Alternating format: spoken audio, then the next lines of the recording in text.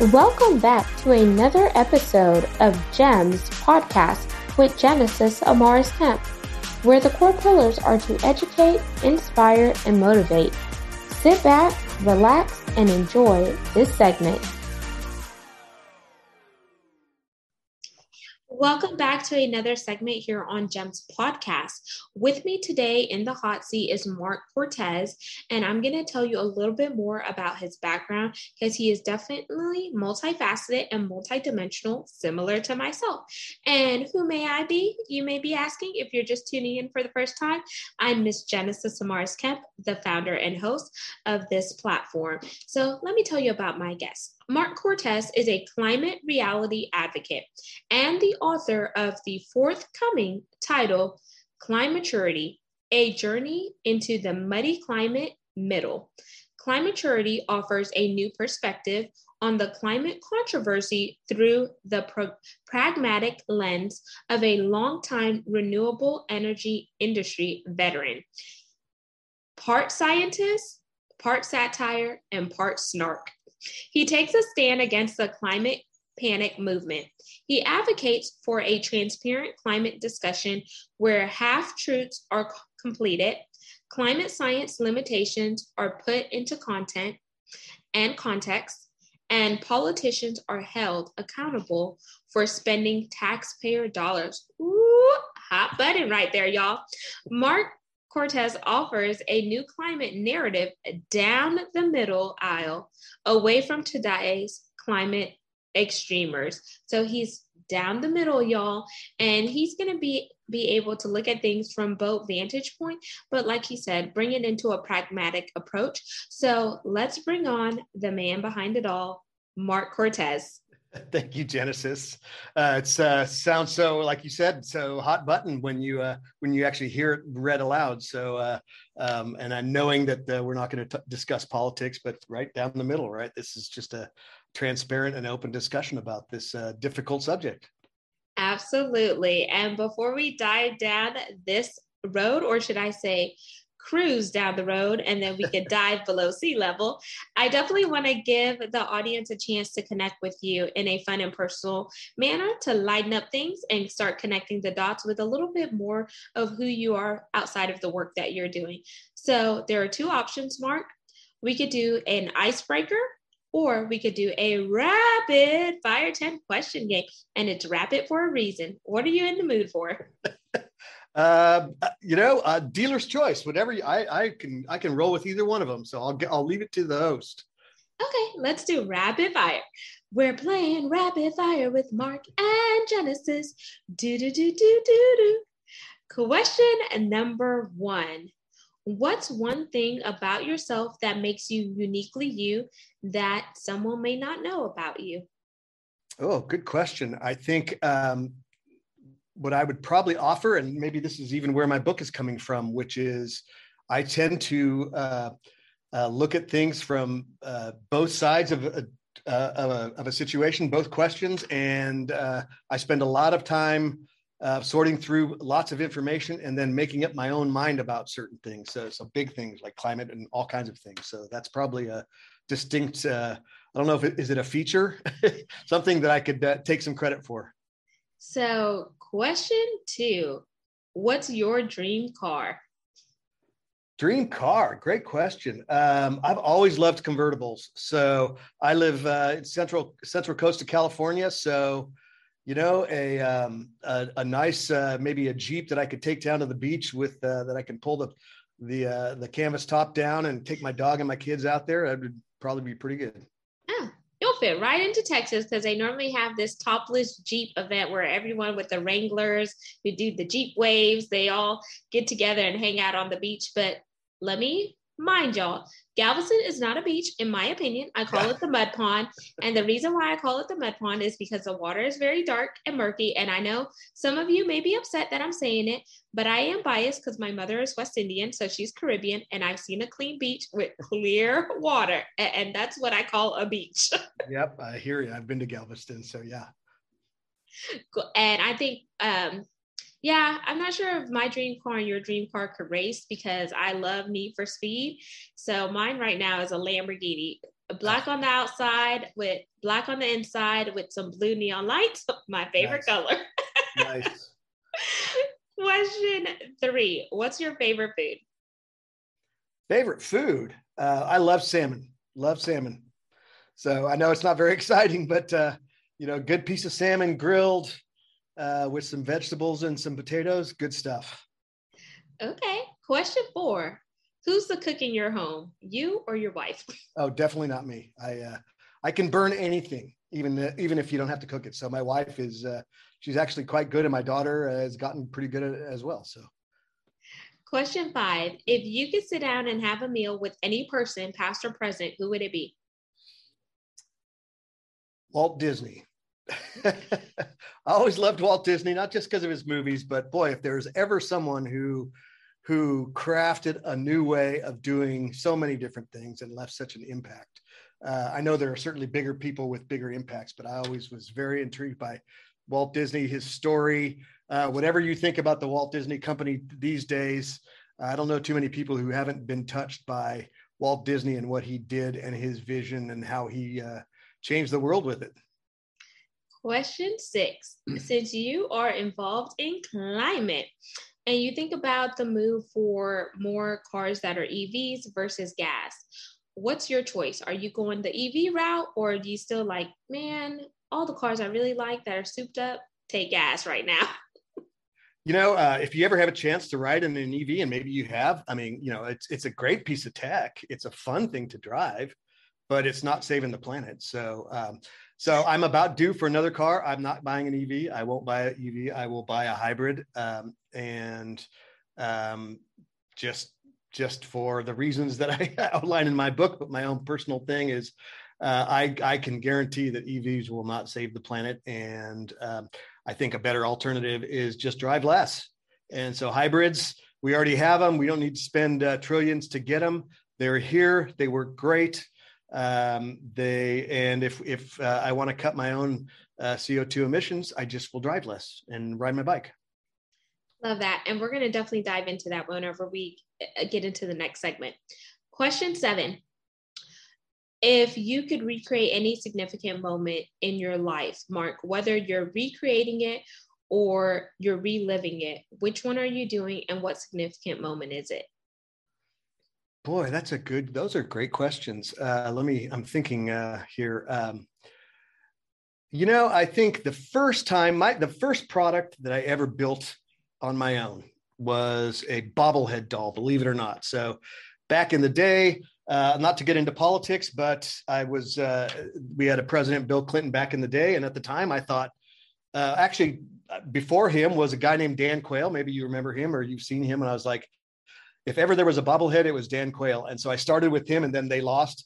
And so I completed it with Bill Clinton. And so I made a Bill Clinton bobblehead doll back in the day. The internet was just starting, and years and years and years ago. So I actually did it.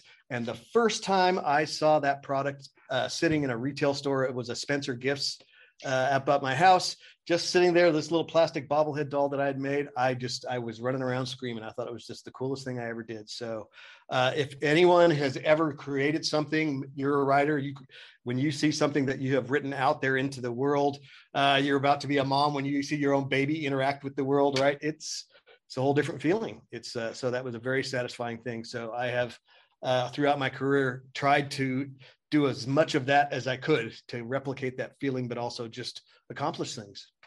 That's super cool. And you said Spencer Gifts. That's like the joke store, right? That's the joke store. It's like Hot Topic or something like that, right? So I was up there buying something completely different, buying a joke for someone, and there was my doll, and people had whacked his head so much that his head was all like bent over and he was all bruised and stuff, and I was just cracking up. But I was like, I made that thing, and the guys are like, yeah, sure you did. Yeah. Sure you did. I invented aluminum foil.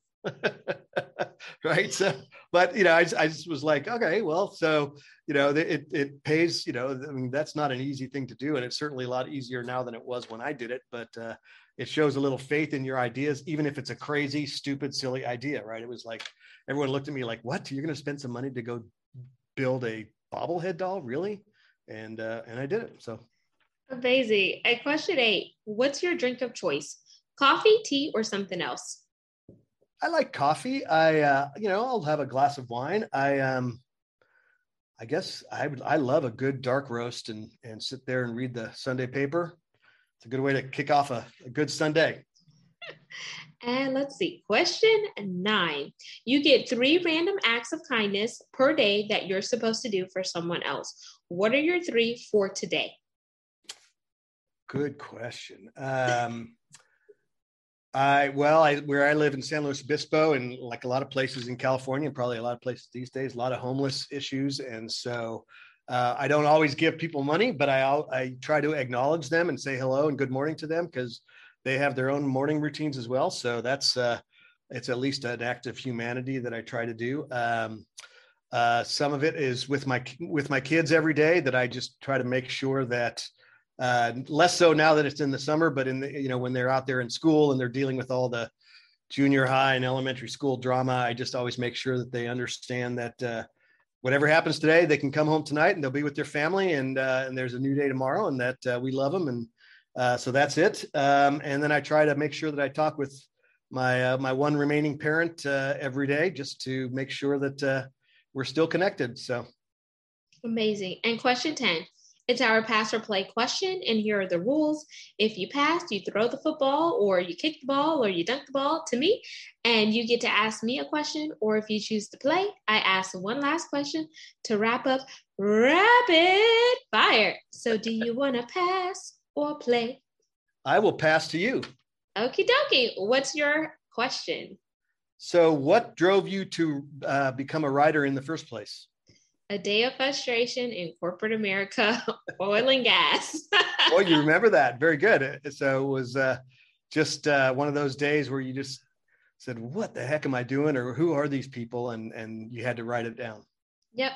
And writing always came therapeutic to me. I was writing in high school, stopped writing, and then I just picked it up one day in corporate. I had no idea that I was going to write a full-blown book. I just wrote down the words chocolate drop in corporate America.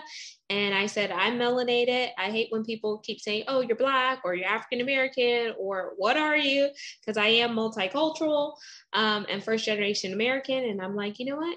Chocolate is irresistible. And I've never met one person that just has one bite of chocolate and says, I'm satisfied. And I worked in corporate America. So what better way to put chocolate drop and corporate America together?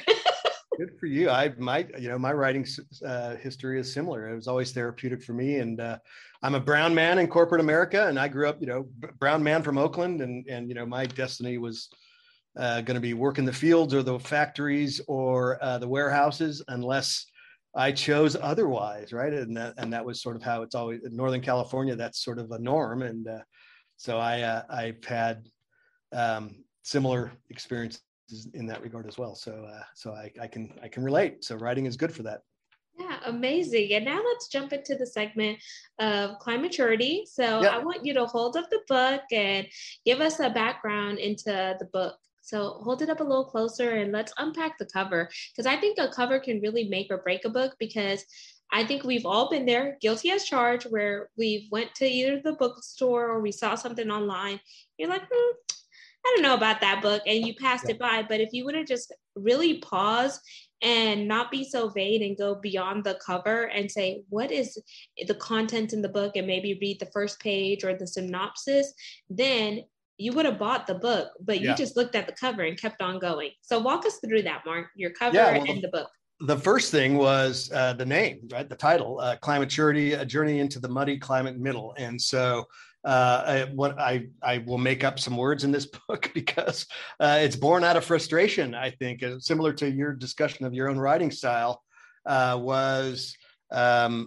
I started this climate journey back in 1999 when I sold my first solar panel, and was in the solar business for decades, energy storage, electric vehicle infrastructure. So I've been on the front lines of this discussion, and amazingly enough, this has gotten so polarized like we know nowadays. And what I started to hear as the prevailing narrative about what's going on with the climate was just so far away removed from my own experience.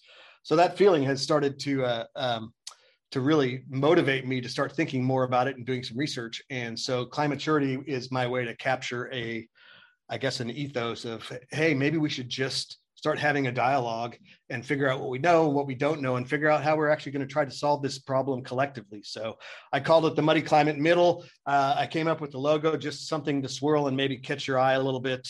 But the Muddy Climate Middle, because as soon as you venture away from either of the extremes, it gets muddy pretty quickly. And so it seemed appropriate. You don't do this. You don't venture a new opinion about a very hot button topic like the climate without being willing to catch some arrows in your journey. So it's a muddy journey. So it seemed appropriate to me. Yeah. And just a graphic on your book, like when I was looking at it, it's the circle. So I see the circle, then inside the circle, it kind of looks like a wave. And then I was like, oh, he's from Cali. So it could be like a little wave. And then part of the circle kind of looks, I don't know if it's the light reflecting off of the book or if it has like a piece of like white in it, or if the circle is entirely blue. No, that's you're right. That's like right up over here. Yeah. Kind of like reflective. And then the light blue actually has some, looks like some water in there. And so I'm also a CEO of a water conservation startup. So it sort of fit in together with that as well. So it seemed to, I didn't design it myself, but someone did it for me and I liked it. And I thought it resonated pretty well. And I thought it was kind of catchy. So I thought I would use it. Yeah, super cool. Because I always like to pay attention to details, because you may see things one way, but it could actually show up as in another way based on perspectives and how you're looking at things from a different vantage point. So let's dive into climaturity here. So right now with the climate, there's so many people, the critics, the haters, the naysayers, the ones who are just flying by the seat of their pants and etc.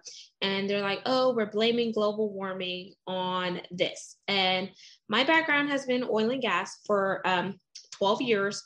And some people say, oh, you guys are killing the planet, you're ruining it.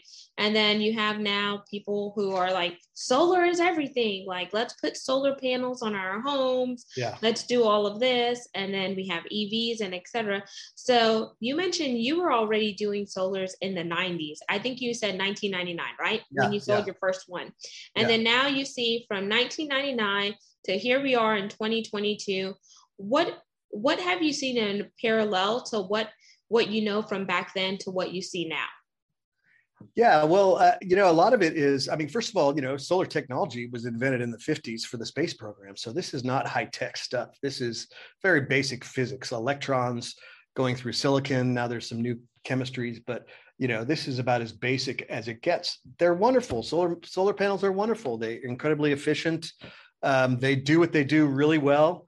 And one of the things that I took a lot of pride in, I was one of the solar industry's first true brand architects. So I spent years crafting the narrative. What's the story? What's the truth? How are we going to tell people? How are we going to convince people to use this esoteric technology?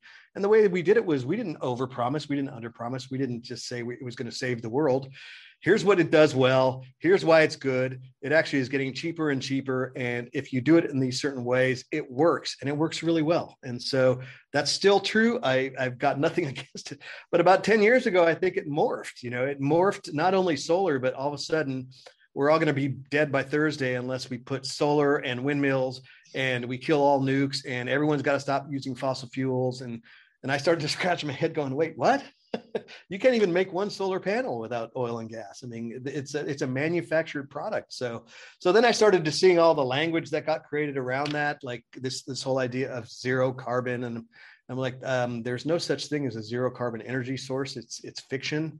And so what's happened is everyone is now kind of just telling their own little half truth or quarter truth, and then declaring it, the king of the world. And where it really drove it home for me is I've got 2 kids, and I also teach college here in San Luis Obispo, and I'm teaching young adults that are getting ready to go into the world, and they're just like, we're dying, we're all going to die. Why have kids? Because the planet's going to be dead. And I remember going, man, how did we fail our kids so badly? That's just a miserable, awful message that we've sent out. We've allowed this to happen, and so I feel very personal towards this message because it's changed so dramatically. But I also felt like, it's time, if we really want to make progress on this important problem, we actually have to be talking about it. We have to be having this exact conversation. We don't have to agree on all the things, but we have to be willing to talk about it and be willing to say, hey, if we really are going to tackle this thing the way that everyone is telling us that it's going to, we have to tackle it. At least with some of the solutions, it's hugely expensive. And so these are some very real choices on a personal level. This is not a free lunch. This is going to come right out of people's pocketbooks. And then on the oil and gas thing, yes. And, part of it, when you come up through the solar ranks, it's sort of like Solar 101. First of all, hate big oil companies, right? But my first solar company was SolarX, and that was bought out by BP. So I worked for Shell Solar. So oil companies are companies like anybody else if they could figure out how to make a profit at it. And certainly from an energy perspective, they were some of the earliest innovators in the industry. So my feeling is this way with everything, which is when I hated social media, when I hated Facebook, I just stopped using it. Right. Yeah. Personal choice. So I tell everyone who stands up and yells at people who is saying, we got to stop fossil fuels today. I go, dude, stop using them. Do it tomorrow.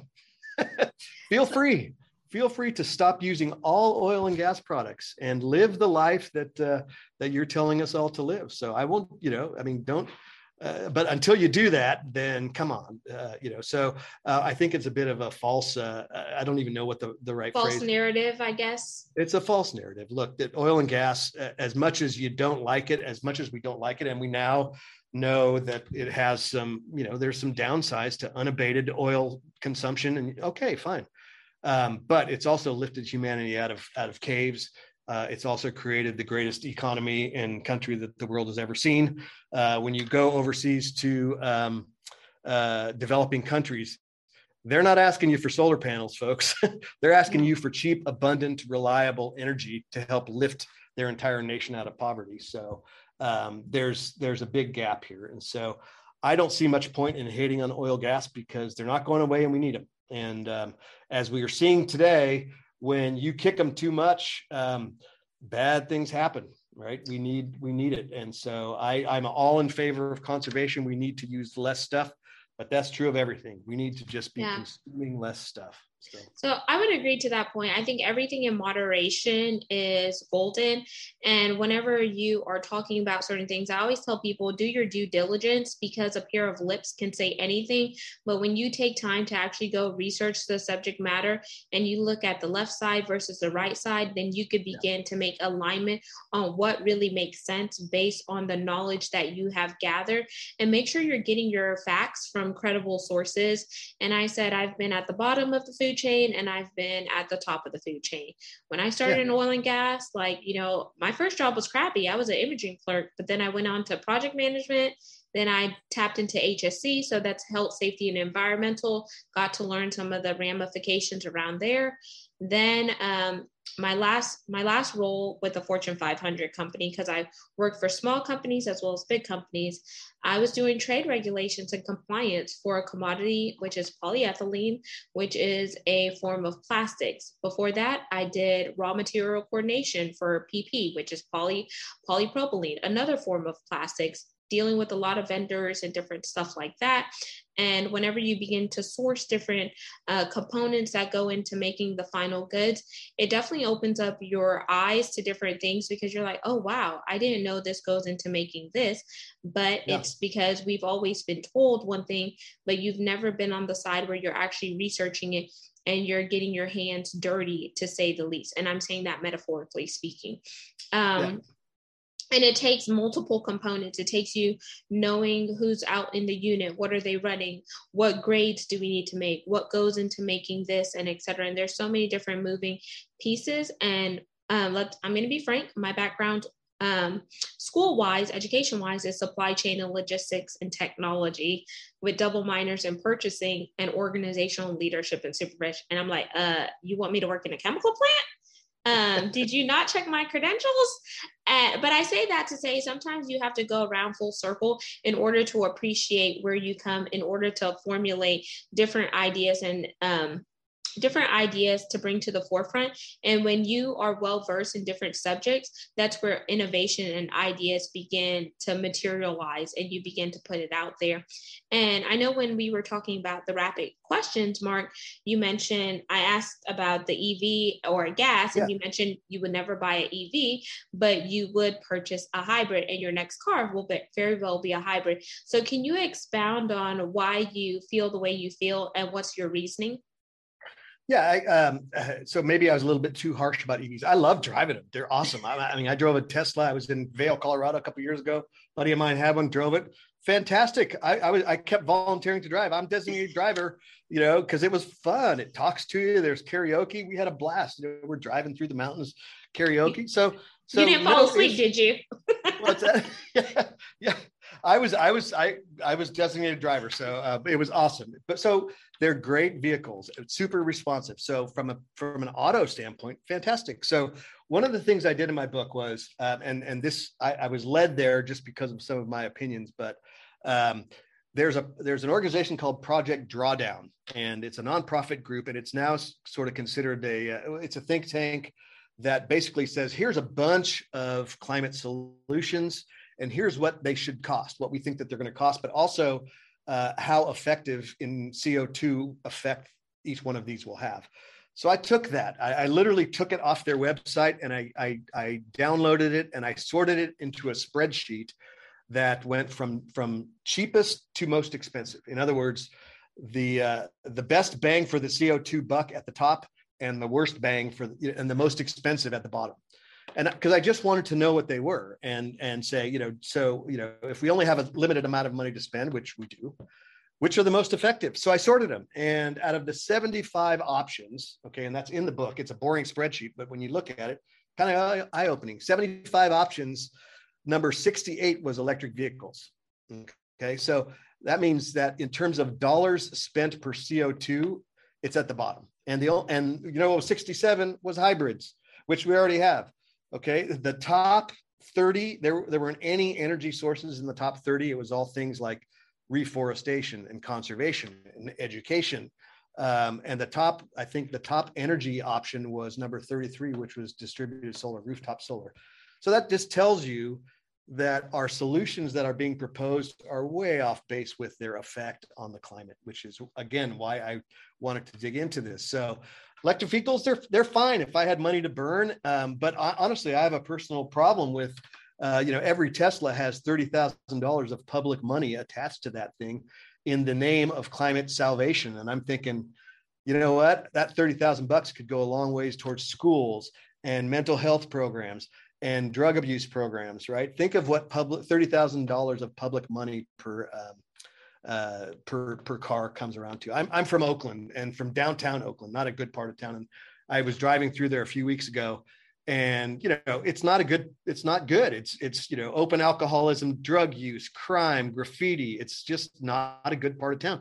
And I remember thinking the last thing that this area needs is solar panels or EV charging stations. They need jobs, they need community centers, they need mental health resources, right? They need things that poor inner cities need. And so the idea that we are going to EV our way into somehow climate nirvana is just fantasy. And so I did it in my book. I at least looked at the numbers and I go, this is why. It's just, we will never get there. You can't EV your way to lower CO2. It just doesn't work. It's simple arithmetic. So I may buy one in the future just because I like it as a car, but I won't do it because I probably won't, just because I'll feel guilty from a climate standpoint.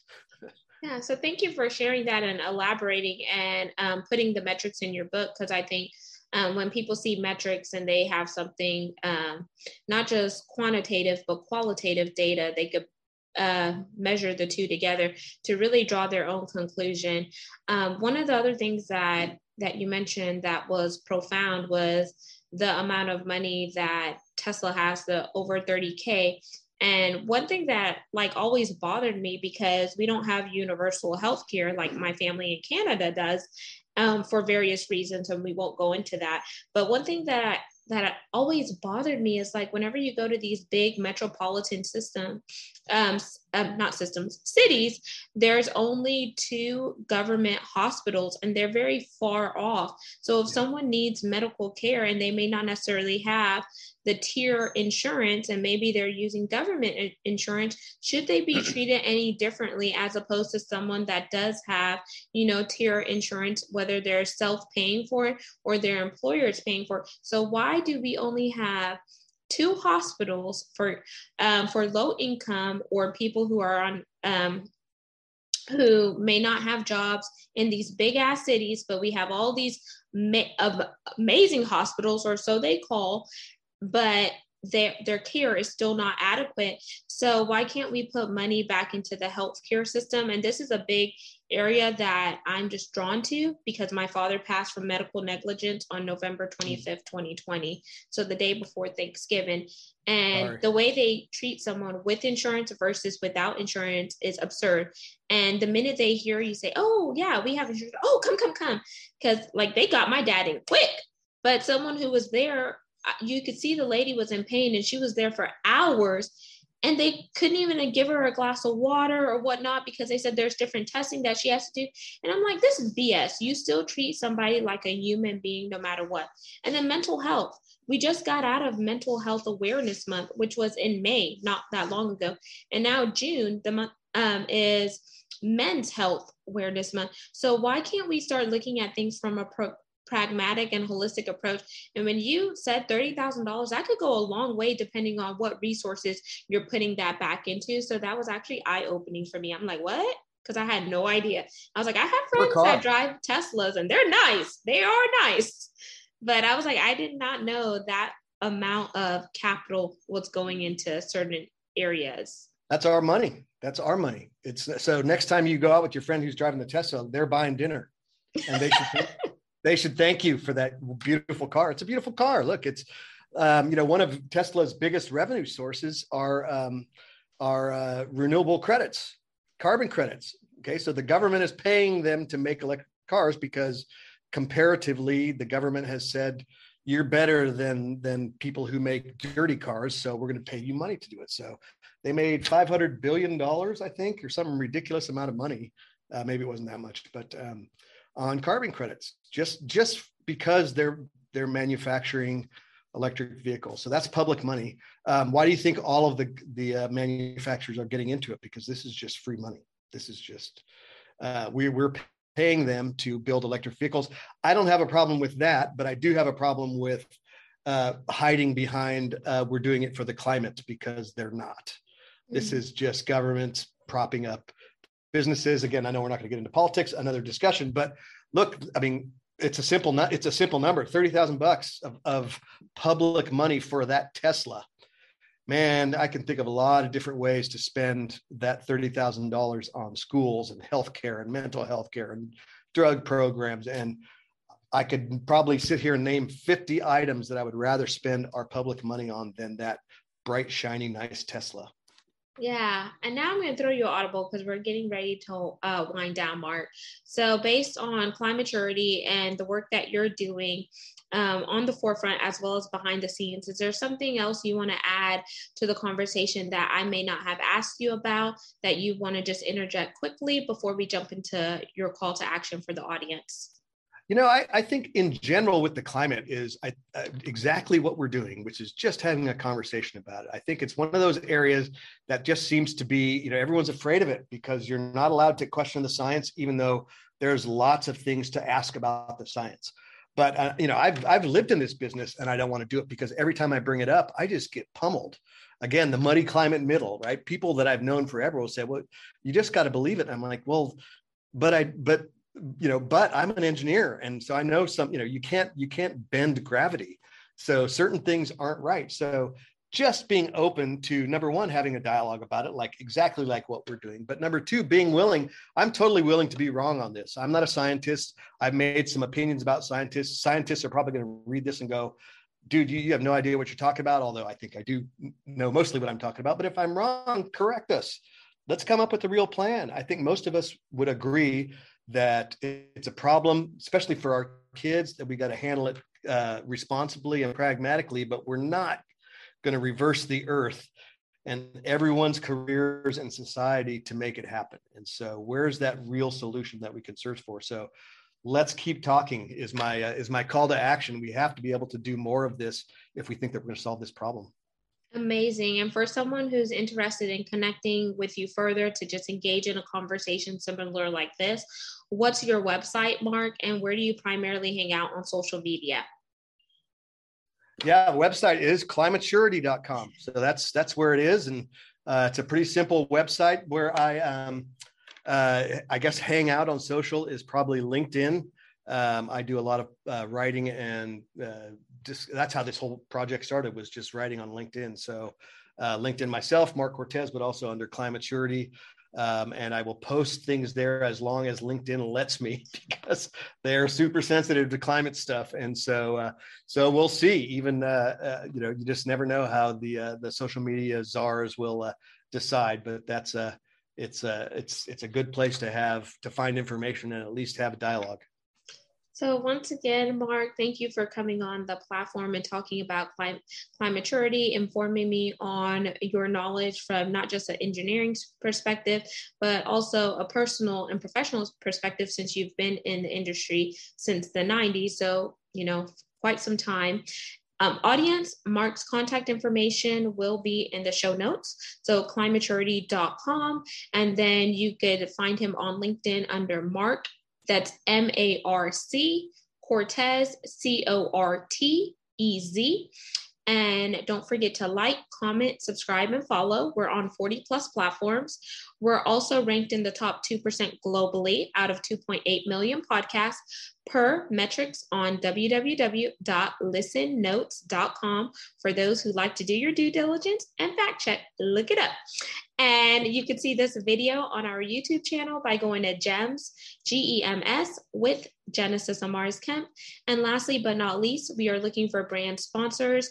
If you want to have your products and services heard right here for a paid sponsorship, send me an email to genesisamarisKemp@gmail.com or check out the website, genesisamarisKemp.net. Not only have I been doing this podcast for some time, I've also been featured in magazines and over 5 other shows as guest appearances. So you'll definitely have your content readily spread wide, because it's about how can we have a conversation together and how are we here to educate, inspire, and motivate, which are the pillars behind this show. So we could go a lot faster and further when we partner together to really create those synergies. So until the next segment, peace, love, and lots of blessings. Have yourself an amazing day. Thank you for listening to another segment of GEMS Podcast. Hope you enjoyed this recording. Make sure you like, comment, share, and subscribe to GEMS Podcast on your audio platform, as well as our YouTube channel, GEMS with Genesis Amaris Kemp. We would love for you to be a sponsor, so please reach out via email at GEMS, G-E-M-S, with W-I-T-H, Genesis, G-E-N-E-S-I-S, Amaris, A-M-A-R-I-S, Kemp, K-E-M-P, @gmail.com, where your brand, your swag, your services could be here on GEMS Podcast.